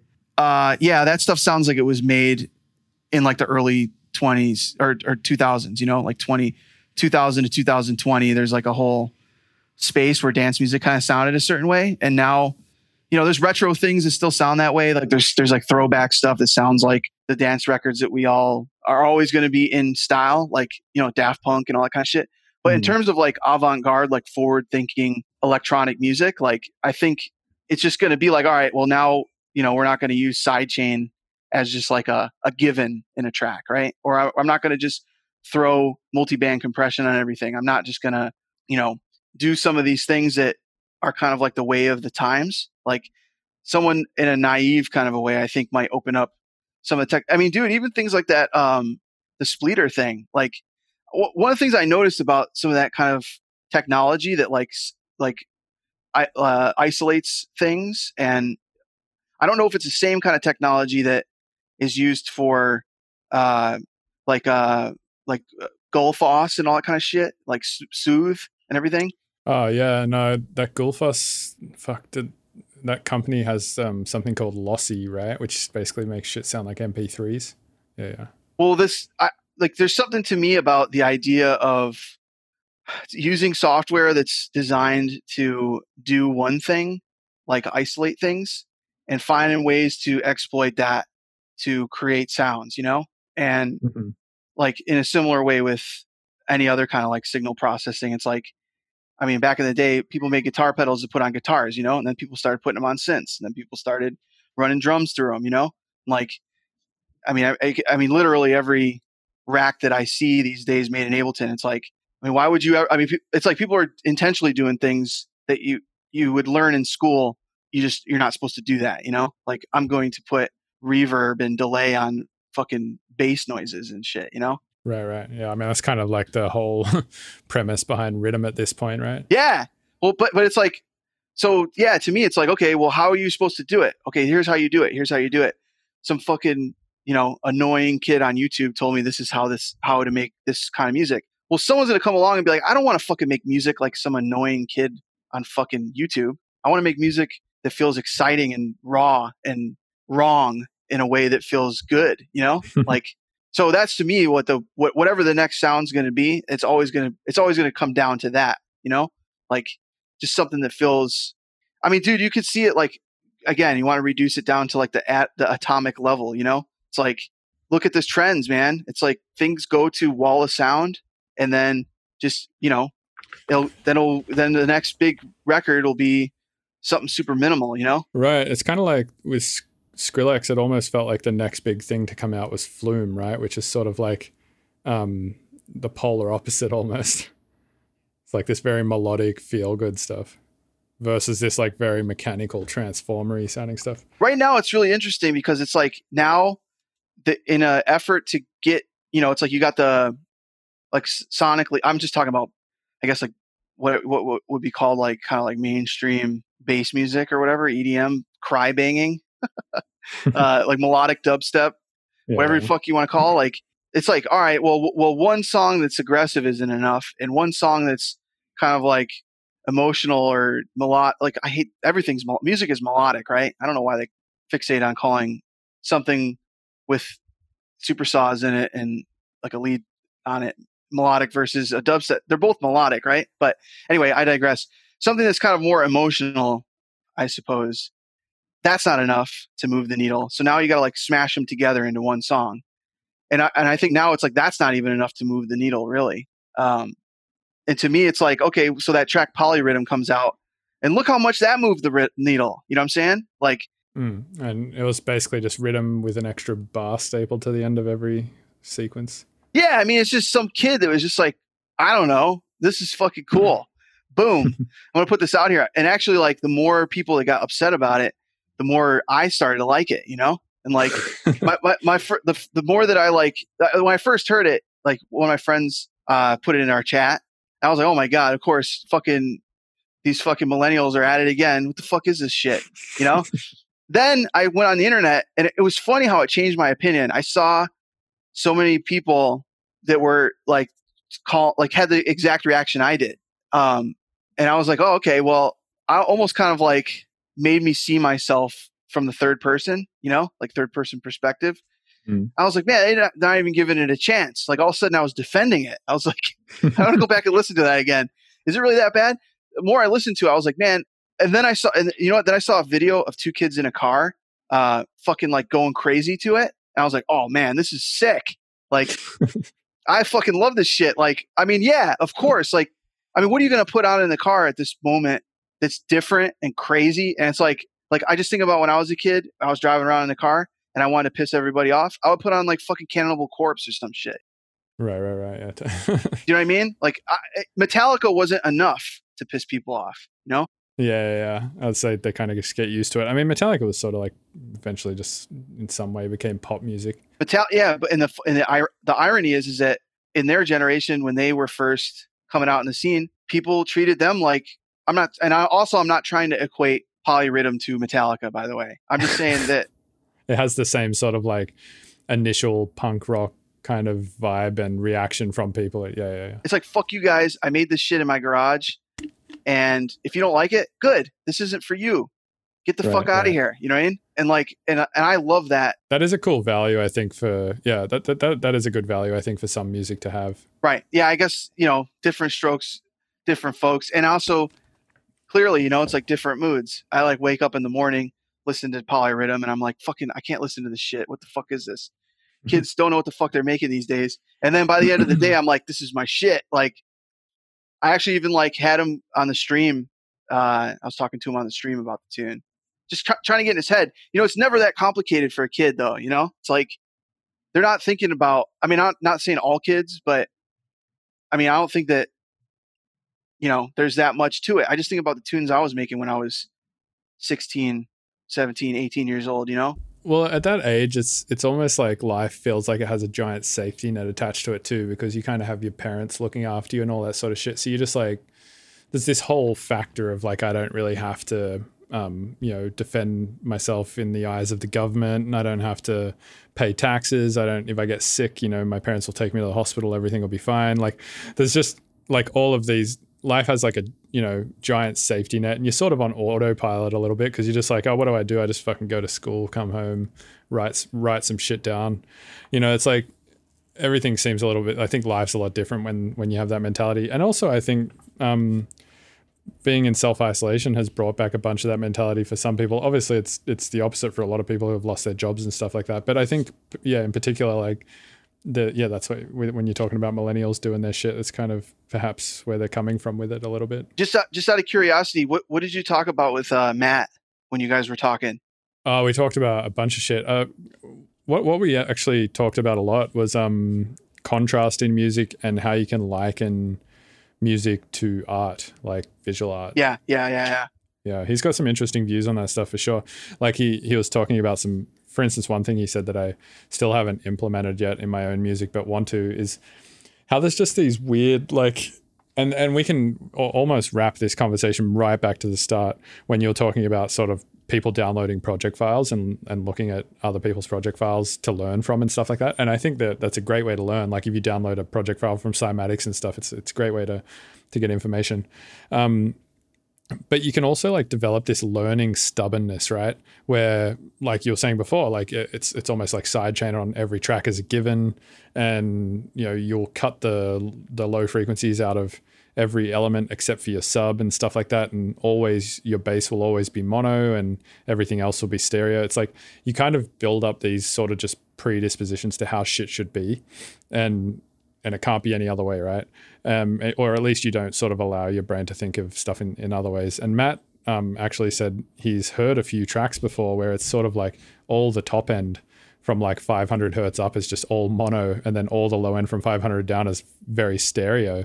And I was like, oh, that's super interesting. I've never really thought to do that. And it was just, you know, part of that learning stubbornness. But I think it's kind of like you get to a level of maturity with production, perhaps, where you allow yourself to think in these more complicated and abstract and contrasting ways. Right. Yeah, I mean, it's like when you listen to, are you a David Bowie fan at all?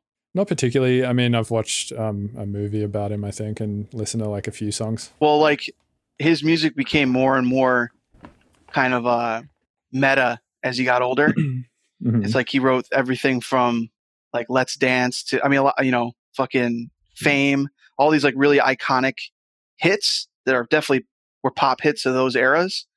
And then it's like as you got older, kind of to the point you're making, it's like you're barometer for ideas gets kind of attenuated, and I think it becomes way more like self-referential, and like, you start doing things kind of like what you're saying and what Matt was talking about, where it's like, I've been looking at the world through this one lens for 30 years, like what other lenses are there to see reality through? And especially something I spend so much time doing, which is making music, right? It's like, there's only so many times you can go and, reach for the same brushes and the same color palette, right? Before you start thinking, man, there's, what else can I do with this stuff? I guess one of the things I'm trying to wrap my head around through streaming and through doing stuff like this, which, I appreciate talking to you, man. It's like, goes both, like, it does something to me psychologically talking through all this stuff with people, especially people that I don't talk to all the time. I talk to Matt all the fucking time about all this kind of shit. Right. That's all we do sometimes. And actually, like, that's one of the things that I think people might need some reassurance about, is that being in the studio, being a musician, making music and stuff, like, at the end of the day, it's like part of just trying to understand who you are, and your life. And it's a huge part of it, man. I've actually had this thought before a lot, which is like, do you think some part of why people get big is just because at their core, they're like a fairly likable person, and that kind of just emanates through their music and just their persona and everything and all of that kind of stuff? I think about that a lot too. Like, are those two things perhaps related? Maybe, that's a whole other thing. But again, like, that would be a whole other fucking podcast. But just because of, like I said, man, it's like you have these moments in your life where you end up in these places with people that you thought you'd never get to meet, And I think that depending on what level you personally are engaged in the kinds of things you're going on in your life, like I've one of the things I've realized is that, like, I think it depends, but I would say more than not, a lot of people that are into the idea of being out there on a stage playing their music for a big crowd of people, and it kind of becomes one of the biggest driving forces behind what they're doing.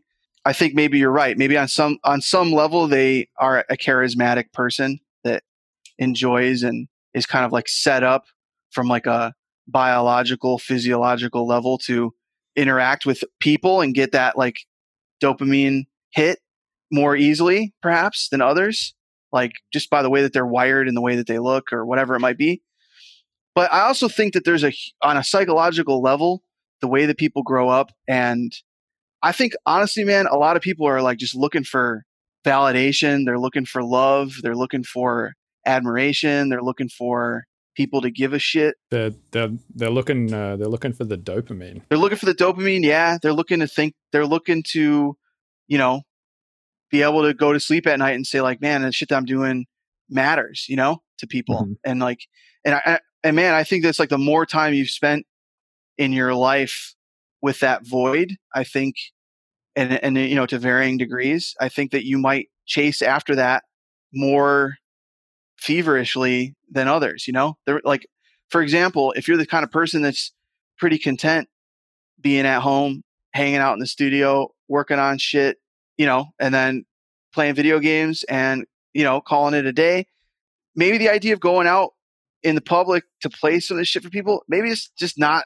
maybe you get those buttons pushed at home, with the things that you're doing, like.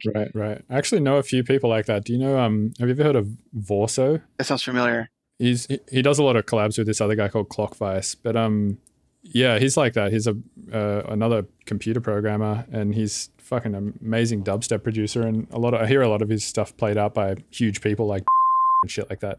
But yeah, he's very much he's quite happy just doing that, just sitting at home making bangers and programming. That's awesome, man.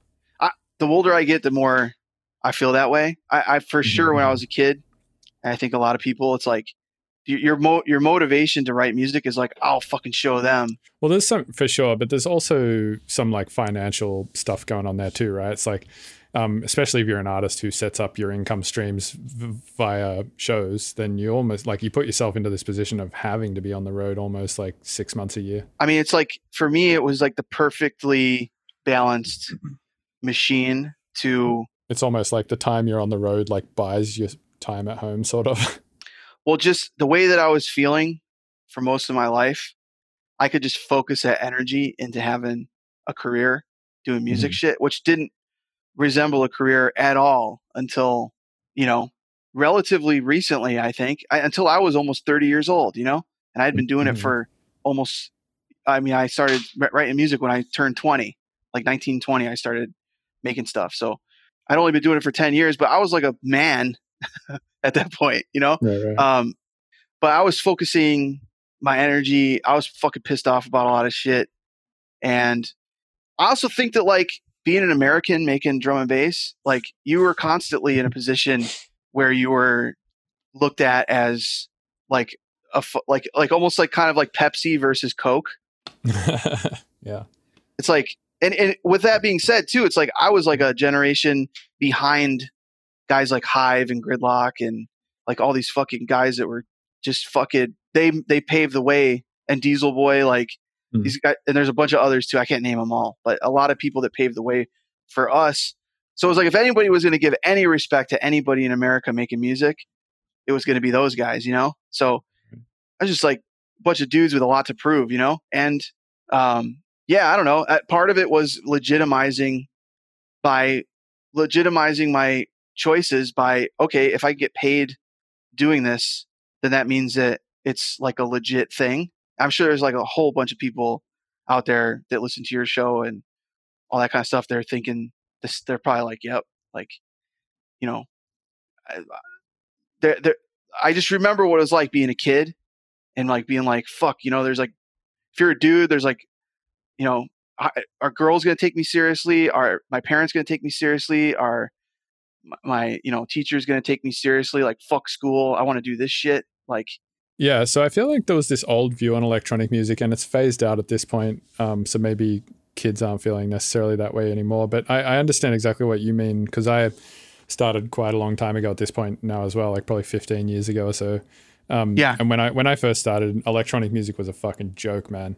Like, yeah. I was into like Aphex and Square Pusher and Venetian snares and the flash bulb and all that shit. So I was trying to make that stuff, and a lot of people were just like, what is this goofy fucking Mario Kart Gran Turismo sounding shit? They're like, you should be making rock music with your brother, And I was always like, oh no, I kind of like this electronic music thing, and it just wasn't taken so seriously. But now it's like electronic music is the main thing. I mean, it's like everyone just accepts it as being just a totally viable, cool style or whatever. And I think more so the way kids might be feeling these days is sort of like there's too much noise, and how do you cut through it all? How do you kill the noise? I'm just kidding. Yeah, exactly. Yeah, it's actually funny. I asked my Discord server. I was like, I'm gonna have Kill the Noise on. Is there anything you wanna ask him? And somebody was like, yeah, ask him what has the noise done to him? Well, you just said it, man. You said it. You said what the noise did to me. It's distracting me, like people telling you that things are a certain way, and I see it a different way. Right. So, and, I mean, we can just leave it there. Right. Like, where it's like, yeah, kill the noise. Like, fucking, you got to cut through the noise. You got to push it out of the way of what you want to do with your life. And I think it was you that tweeted, and I think it was maybe in relation to Alon Moore. I think you said something along the lines of, if you're just making sick shit, people will go to the moon to find it, or something like that. Yeah, I think so. I don't know if that was a direct phrase, or if you're paraphrasing or what, but it was, paraphrasing, I'm sure. But it was something I agree along with the that. lines of, if you just, I agree with it too. I think like if you just ignore a lot of the bullshit and the sound copying shit that's around you, and you just do your own thing and you do it very well, on some level you'll be recognized for that, whether it's by 100,000 people or whether it's by 20 people. It doesn't matter. You'll be at least recognized for doing like an honest thing for yourself. I also think that, like, especially in the culture that we're in now, like people are rewarded for sharing intrinsically interesting content. Mm-hmm. So, I mean, I just know myself, like if I hear something that's like undeniably sick, I'm not going to go out of my way to block it, you know? I mean, that's a great way to, or you know, not share it. Like, and actually this leads to like the value in like streaming, you know, and like showing people your process. Like if you could keep that space flowing with ideas and, you know, you have a nice circle. I mean, everyone's got a circle of friends that you share music with. And you're like, yo, have you heard this fucking guy? Or, you know, have you heard this singer? Have you heard this girl? Like, I mean, I have plenty of circles of friends that we're always doing that with film, all kinds of things. You know, I think that there's like built-in incentive for people to share stuff that's fucking incredible, even if it is outside of your like wheelhouse. Like if, you know, I hear tunes all the time. I guess that Elon Moore thing is a good example. It's like I wouldn't play that, but almost everyone that likes the music that I make and all my friends definitely would love to hear that, you know, and just be like, holy totally. shit. Yeah, it's a different thing, right? I mean, like there's a lot of people, it depends why you're making music. If you're trying to make music to play at a club, obviously there's known shit to work at a club. It's stuff that sort of, and this, I also said this to Matt Zoe, we like stuff that's generally in 4/4 because of, I believe, walking. You know, it's linked to our bodily function, like 1, 2, 1, 2. That's how our legs work. So that's why we like 1, 2 shit or 4/4 shit. And that's how dancing works too. So it's like stuff that's easy to dance to based on like the mechanisms we physically are bound to, or at least most people are physically bound to, hopefully. And I think that stuff like Alon's stuff, which is more challenging to dance to probably and more challenging to listen to in general, it generally seems to do well on like experimental Spotify playlists and stuff like that, like Brain Food or whatever. Yeah, man. Like generally speaking, like we were talking about this shit the other day. I was talking about it with Lee Must Die. We were talking about just different periods of time in kind of popular electronic music and kind of also connected to what you're saying about now just the concept of making music on your computer and putting it on the internet and then going and playing it live to some degree, even if it's left field at this point. That's like a pretty normal idea now, you know? But I think now more than ever, it feels way open, you know? Like it kind of feels like we're progressing into a space where, like, if you would have told me that, like, you know, I saw a video this year of, well, even those like online streams of like G Jones live with his audio visual experience and shades and all that kind of stuff. Like if you would have told me that this, like if you showed me a video of 2020 with all this stuff going on back in like 2010, I'd be like, no way, you know, like that's like one of the more popular, exciting ideas at the moment, you know? Like to me, a lot of that stuff, you know, reminds you like a lot of things you were talking about earlier, like Square Pusher and all that, particularly Square Pusher. Like I saw him play in Japan, like maybe 5 years ago. And it was fucking crazy audio visual experience. That was, I mean, talk about time signatures, like the polyrhythm thing. Like yeah, he's a jazz guy, so that makes sense. Oh man. Like, I mean, you can't even, there was rarely points where there was like a discernible phrasing or groove, you know? Yeah, that's totally not why you go to a Square Pusher show though. And I also think that he's, you know, very carefully fostered a certain fan base that would want to go see him, specifically not to dance and stuff like that. Right. I think a lot of that stuff though, what's appealing to it, about it for me, is that it just sounds like it's made via a fulfilling process that they enjoy, right? It's right. You can tell fucking, what's his name, Tom Jenkinson. You can tell he's not sitting down and going like, all right, how do I make the next club banger? Right. You know, he's sitting down going like, I'm a jazz guy. That's what I'm good at. I also, you know, pioneered and was at the forefront of like a lot of these forward-thinking ways of making glitch music and stuff like that. He's probably somewhat a, you know, savvy programmer with like Pure Data and Max and shit. So these guys, I think it's just a fulfilling thing for them to just sit down and make, you know, cool shit just with the tools available. And probably, I would imagine, and I don't know, I can't really say for sure, but I mean, I would imagine they probably just look at this other thing, like of everyone trying to do these sound copy bangers and shit, if they even bother to look at it all, and just think it's like a weird waste of time, perhaps. Yeah, I mean, I guess it could be. I guess it's like through the looking glass thing, you know, like that. I'm sure everybody that's looking at the idea. I mean, I was saying it before, even like I was saying it before on the stream, like spending an hour or 2 hours or longer just tweaking a sound. It's like, I can imagine there's certain people that are coming into making dance music or have been making dance music. They're like, man, what a waste of fucking time, you know? Like, yeah, just go use this sample, man. Yeah. Or it's like, yo, it's not about the texture of the sounds. It's about the idea. It's about, you know, like what is the song trying to say? Also just the process, right? It can just like, so a lot of people get stuck, right? And making music and they're just kind of like, you know, I keep making these loops and then I'm just like, fuck it. And it's like, well, yeah, maybe you need to switch your process to like a more inspiring process. And if spending an hour on a song to make your kick drum, which maybe isn't even as good as a Cymatics one, makes you feel more engaged and more connected to the piece of music you're working on and allows you to get further than just making a loop, then that's enough reason right there for sure. Yeah. I also think that it's just like, man, at some point, probably sooner than you know, you're just going to fucking die, you know? Like they're going to take your body and just throw it in a fucking hole and it's going to be over with. And all the things that you tried to achieve in your life, like, did you enjoy doing it? Like, was it fun? Was it, you know, I mean, did you only feel good about it because some fucking guy you don't even know gave you a pat on the back about it, you know? Or did you enjoy it? Did you learn some shit? Did you share some, you know, legit moments with other people making things together? You know, did you get a chance to travel around with your friends? Like, even if it's just around, you know, the block, you know, playing punk bars or something in your neighborhood or something. Like, I mean, that's what it's about, right? Not just checking the boxes and fucking painting by numbers. Like, and I think ultimately too, that only gets you so far, you know? Like, there's always going to be some kid that's going to be able to do what you do more efficiently if that's what it's all about, right? Like, if it's just about, right, you know, right. Yeah.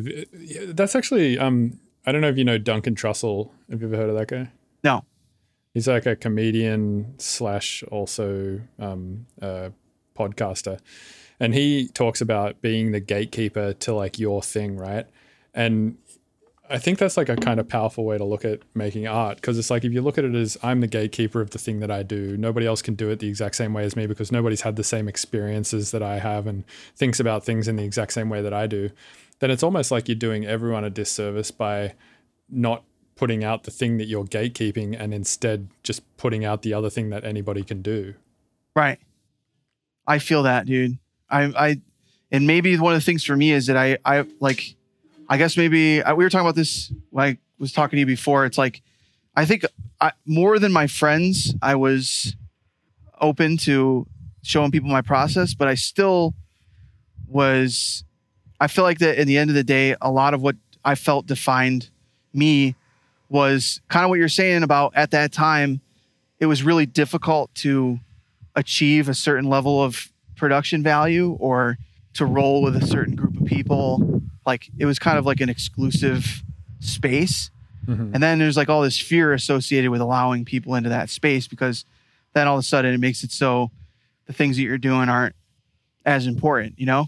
But you can get caught up in this place where you're like, man, you're spending more energy trying to keep people out of your space than you are, you know, growing and learning new shit, you know? Like, all of a sudden you're like, if you play, have you ever played Warcraft or like StarCraft or anything? Yeah, like, both.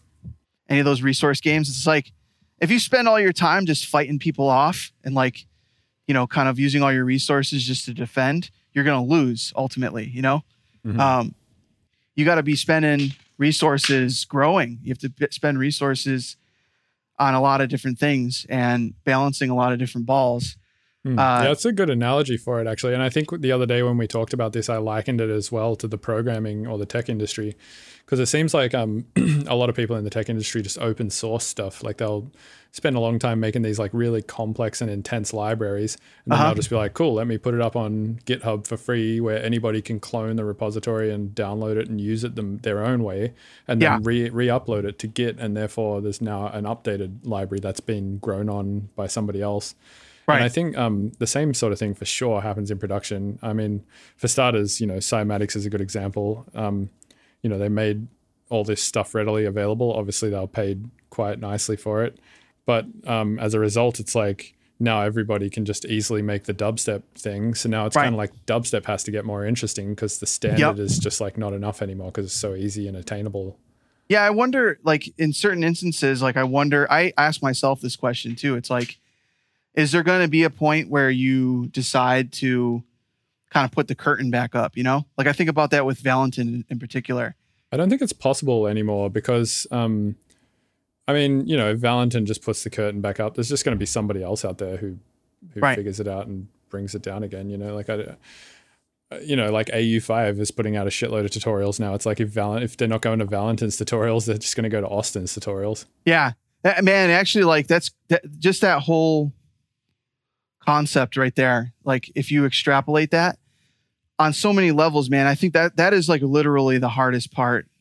I think for people to realize and to recognize and to like kind of understand is that none of this shit gets easier. It's like, it's hard to get noticed and it's hard to stay noticed. Right. And, but making it doesn't absolve you of like any hard task. No, it's like, I would even go so far as to say that like, there's no such thing as like making it. There's just doing it, like. That's like a very Sisyphean way of looking at it. Do you know about Sisyphus? Bring me up to speed. So I think it's Greek mythology or something, or philosophy, where there's this guy called Sisyphus and he gets banished to the top of a hill where a boulder rolls down it. And then he has to go down to the bottom of the hill and roll the boulder back up to the top. And then the boulder just rolls down the hill again. And he has to do that for his entire life. Like that's his punishment for doing whatever. But then there was this other philosopher, I think his name was Camus or something like that. And he was like, well, we have to imagine Sisyphus as happy. And we have to imagine that we're all sort of like Sisyphus, right? Like we're all just pushing boulders up hills. Yeah. Man, there's I don't know if would have any interest to you, but I'll find the video and link it to you. There's a guy, I got really obsessed with, I already mentioned it once, Dark Souls. Mm-hmm. And I tried to get my brother to play Bloodborne, which is also essentially Dark Souls. It's, without getting into detail, it's similar to Dark Souls. It's difficult, but it's all solvable. I think that's also a programming thing too, where it's like you have to believe that the problem's solvable in order to solve a problem. But that's like those games in a nutshell. And one of the problems that people have with those games is that when you die, you have to do everything all over again. So it's like, imagine like getting 99% done with a puzzle and you fuck up the last piece and then you have to break the puzzle apart and put it back together again. Which is really, really frustrating for people, but it's kind of like the boulder analogy you're talking about. But people that realize that it's a game and it's supposed to be fun, the director and the people that put the game together, the designers and everybody, they put so much detail and so much care, and also intrinsically in the gameplay, it's designed for you to die at the 99% point and play it all again, because you notice different things every time through, and it's almost like a fractal where when you beat the whole game, you're like, oh my God, I finally did it. And then you sit there for a minute and you're like, new game plus, I have to play this again, even after you just went through that whole fucking nightmare, of like, and again, I just started playing it, Bloodborne again, actually this week, with, Seven Lions, and both of us have matching, Hunter's Mark tattoos from the game. We're like obsessed with it and with the Soulsborne stuff for a similar reason. It's like, yeah, I got to push this boulder up in the hill. That sounds mundane to you, but every time I do it, I make a new game out of it. Every time I do it, I find a little bit of an easier way to do it. Like, I also get stronger, you know? That kind of persistent mentality is super important for being for producing art, I think, right? Because it's sort of like making art is quite Sisyphean at points. Like you're saying with the sound design thing, it's quite often just this process-based thing. And it's like if you can't learn to love the process, and you will only ever think that you can love it if there's a good outcome, right, then it's always going to be fucking hellish. Oh yeah, definitely, man. That's like that's one of those things with the live streaming thing where you're like, all right, here we go. Like I say, I'm going in the weeds, you know, like sometimes I go in the weeds and I come out with something, and sometimes I don't, you know, but this is where we're going. Like you can log out if you want, but we're going in the weeds, you know? Mm-hmm. And I like the meditation thing rings true to me with that, because especially when you're kind of not only kind of like tweaking in the darkness, but you're like narrating it as you go. I would say that's not so much meditation so much as it's like determination. Well, I'm just saying, like on a psychological level for me, there's something It's really, like it feels cathartic or whatever. yeah. And also there's nothing else I'm thinking about. You know what I'm saying? Yeah. Like I'm not worried about what's going on with my kid, who even while I've been on this call, I've been holding my laptop, chasing him around, trying to make sure that he doesn't run out the front gate. Right. I'm constantly, as a dad, have like a base layer of fear. I have like a base. It's like on a, I would say it's probably like code, you know, that's evolutionarily. Yeah, it's like genetic shit in your brain, just like pinging you constantly, being like, make sure the kid's fine. Yep. Yeah. And I, the only way I can silence that is working on music. The only way I can silence that is playing games like Bloodborne, you know?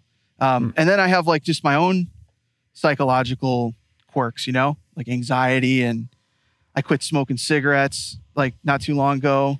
Congrats, man. That's a huge thing to do. Thanks, man. I did the same. I smoked cigarettes for like fucking long ass time, and then I quit using this drug called Chantix. It's like a pill that you take. Yeah. I'm doing it cold turkey. I stopped when the coronavirus thing started up, you know? I was like, oh shit. A good time to stop. Yeah.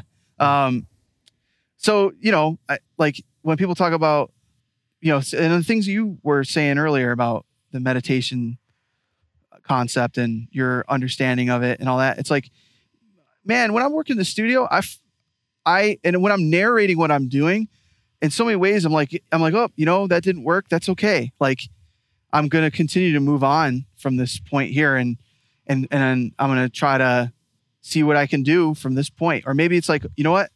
This idea is cool, but it's not that great. I'm just going to start over with no qualms about it. Like, and also with an audience, where I remember the first couple times where I was streaming, and you feel this like urgency to make something on the spot that's just fucking incredible, you know? That people go, holy shit, you know, Killer Noise is fucking a genius sound designer. Oh my God, I need to share this with all my friends. I need them to subscribe. Like, I want this fucking channel to blow up. Like, and then I started realizing it's like, man, there's a lot of people out there that are really good at a lot of things, whether it's gaming, making music. There's tons of things that people stream on the internet. And the reality is that some of the more popular channels, they're not even good at it, you know? Like, yeah, it's more about like interacting with the audience and stuff like that. I think it's better to be honest though about the process. And I'm the same with my streams whenever I do Ableton stuff. Yeah. People will be like, hey, can you play the track from the start? I want to hear it, because that would be the more fulfilling thing to do, right? And I'll more often than not be like, no, I'm going to just keep plugging away at this section because that's just how I work. Yeah. And I'll listen to the song at the end of the session when I'm done. And then sometimes, you know, you listen to the whole song and then get to the part you're working on and go, just hit the space bar again and go, fuck it, we fucked it up, I guess, and save as and quit the stream. Yeah. And then other times you get to that point, you're like, see, like if I had to listen to the rest of the song, I probably would have fucked up my perspective a bunch and like not created this really cool switch in the song or whatever. Right. And you realize that there's people coming in and out of process. They haven't been along for the whole ride. Mm-hmm. It's a psychological experience streaming, because you realize you can't control a lot of things about what's going on. Like even your connection. I've been having trouble with my internet this week. I had to cut my stream short yesterday. I was only able to stream for 10 minutes before I just totally shit the bed. Oh, damn. And I feel like it's all like an exercise in just letting go of some variables, you know, where it's like, you know, I can't control a lot of things right now. And even like your image, you know, like the way that people might perceive you. I think the less that you show of yourself, the more particular you are of how people see you, you know? Like I think about like the analysis paralysis thing, you know, where it's like now all of a sudden it's like, okay, there's only 3 photographs that exist of me. If I'm going to add a 4th, it better be good, you know, because then my whole existence gets reduced down to these 4 photos, you know, but if your existence in the digital space and your existence as a creator is this like kind of like tangent, it's like a conversation like the one that we're having where it's always changing. And yeah, sure, you know, people can cut out pieces and talk about certain parts, but the conversation continues on. Maybe from that point, they'll follow through to where you're at now, you know, in your life. And I just noticed that from spending so much time at certain periods, like kind of being really precious about musically what I was doing and just in general, like trying to almost kind of like create the, what do they do with like De Beers with diamonds? It's like a artificial economy where they dig up so many more diamonds than they put on the market. They like hide most of them in like vaults to like drive the price up. Yeah. Make them rarer. Yeah, exactly. I think that like, if that's your approach to being a musician, I think, or just, you know, doing anything, I think you end up just irrelevant eventually, you know? Like, yeah. Also, I think the more that you put of yourself out there, it kind of like, it builds this bigger overall picture of you kind of thing. Like if there is only one thing of you out there, let's say one photograph or one song or one image or whatever, and then you put another thing out there, it's like that extra thing that you put out there changes things so much because there's only one thing out there. So the next thing you put out is 50% of the shit that you've ever put out, right? Yeah. Whereas like if you put out tons of shit, like, you know, hundreds of podcasts and hundreds of streams and hundreds of project files and shitloads of music, it's like each next thing you put out is just such a small percentage adding to the pile, right, that it doesn't change the overall picture of like who you are as an artist to enjoy kind of thing. Could be. Yeah. But you know, there's something also to be said about the environment that we're in these days where I think that like in the past, you're able to get away with, you know, kind of, I mean, I just think about all my favorite bands, you know, they put out a new album every 5 years or something like that. Like there's years of time that went between cycles, you know? And it's harder to do that now. I'm not saying that it's impossible, but it's harder to do. And I think that like, there's something to be said for just not necessarily like opening a door into your life, but kind of like leaving a window open where it's like, man, I'm always working on shit. Hopefully that magic, like the light, you know, capturing lightning in a bottle, it'll happen. But I've seen how emotionally and physically, et cetera, draining it can be to kind of try to create these epic cycles. Like, I mean, there's a couple people have come out publicly and kind of like said that in essence, like Madeon, for example, when he put out his last album, he was just like, man, just spending so much time, like being so precious with ideas that in this phase of my life, like I want things to be more spontaneous, you know? And like, and not only him, but Porter too, like the way that those guys have opened a window, so to speak, with like, you know, streaming, them just playing video games, you know, and like just being a person and feeling proud of yourself, proud of your body of work, like feeling like you have a certain connection with your audience just by, I mean, because it can start turning into the situation where it's like the only time that I'm going to interface with my audience is when I put out an album or when I put out a single or when I put out a tour. And then beyond that, it's like, all right, I got nothing useful to say, so I'm just not going to say anything, you know? But I think the society we live in kind of demands a certain amount of like, what's the word? Like ambient existence in the digital space. Or at least we feel like it does, right? Like at least we feel like it does. Yes. Yeah. Right. But I think it could be psychologically important to some people, you know? Like, I think people like, they Well, push. here's the thing though. Like, and I don't know if you feel this way, but I certainly never go on the internet being like, well, I hope all of my favorite artists have posted something on Twitter today. Like that's, No, no. I don't like go through my feed like ticking off a checklist like, yep, Kill the Noise posted something. No. That I don't do that either. I'm saying from the perspective of the artist. Like, I'm saying from like how but that's what I'm saying. Like from our perspective, it seems important to do that, but from almost anyone else's perspective, I'm sure it doesn't matter too much. Right. I guess I'm talking from that artist perspective where it's like, you know, someone like Matty, I might put a record out.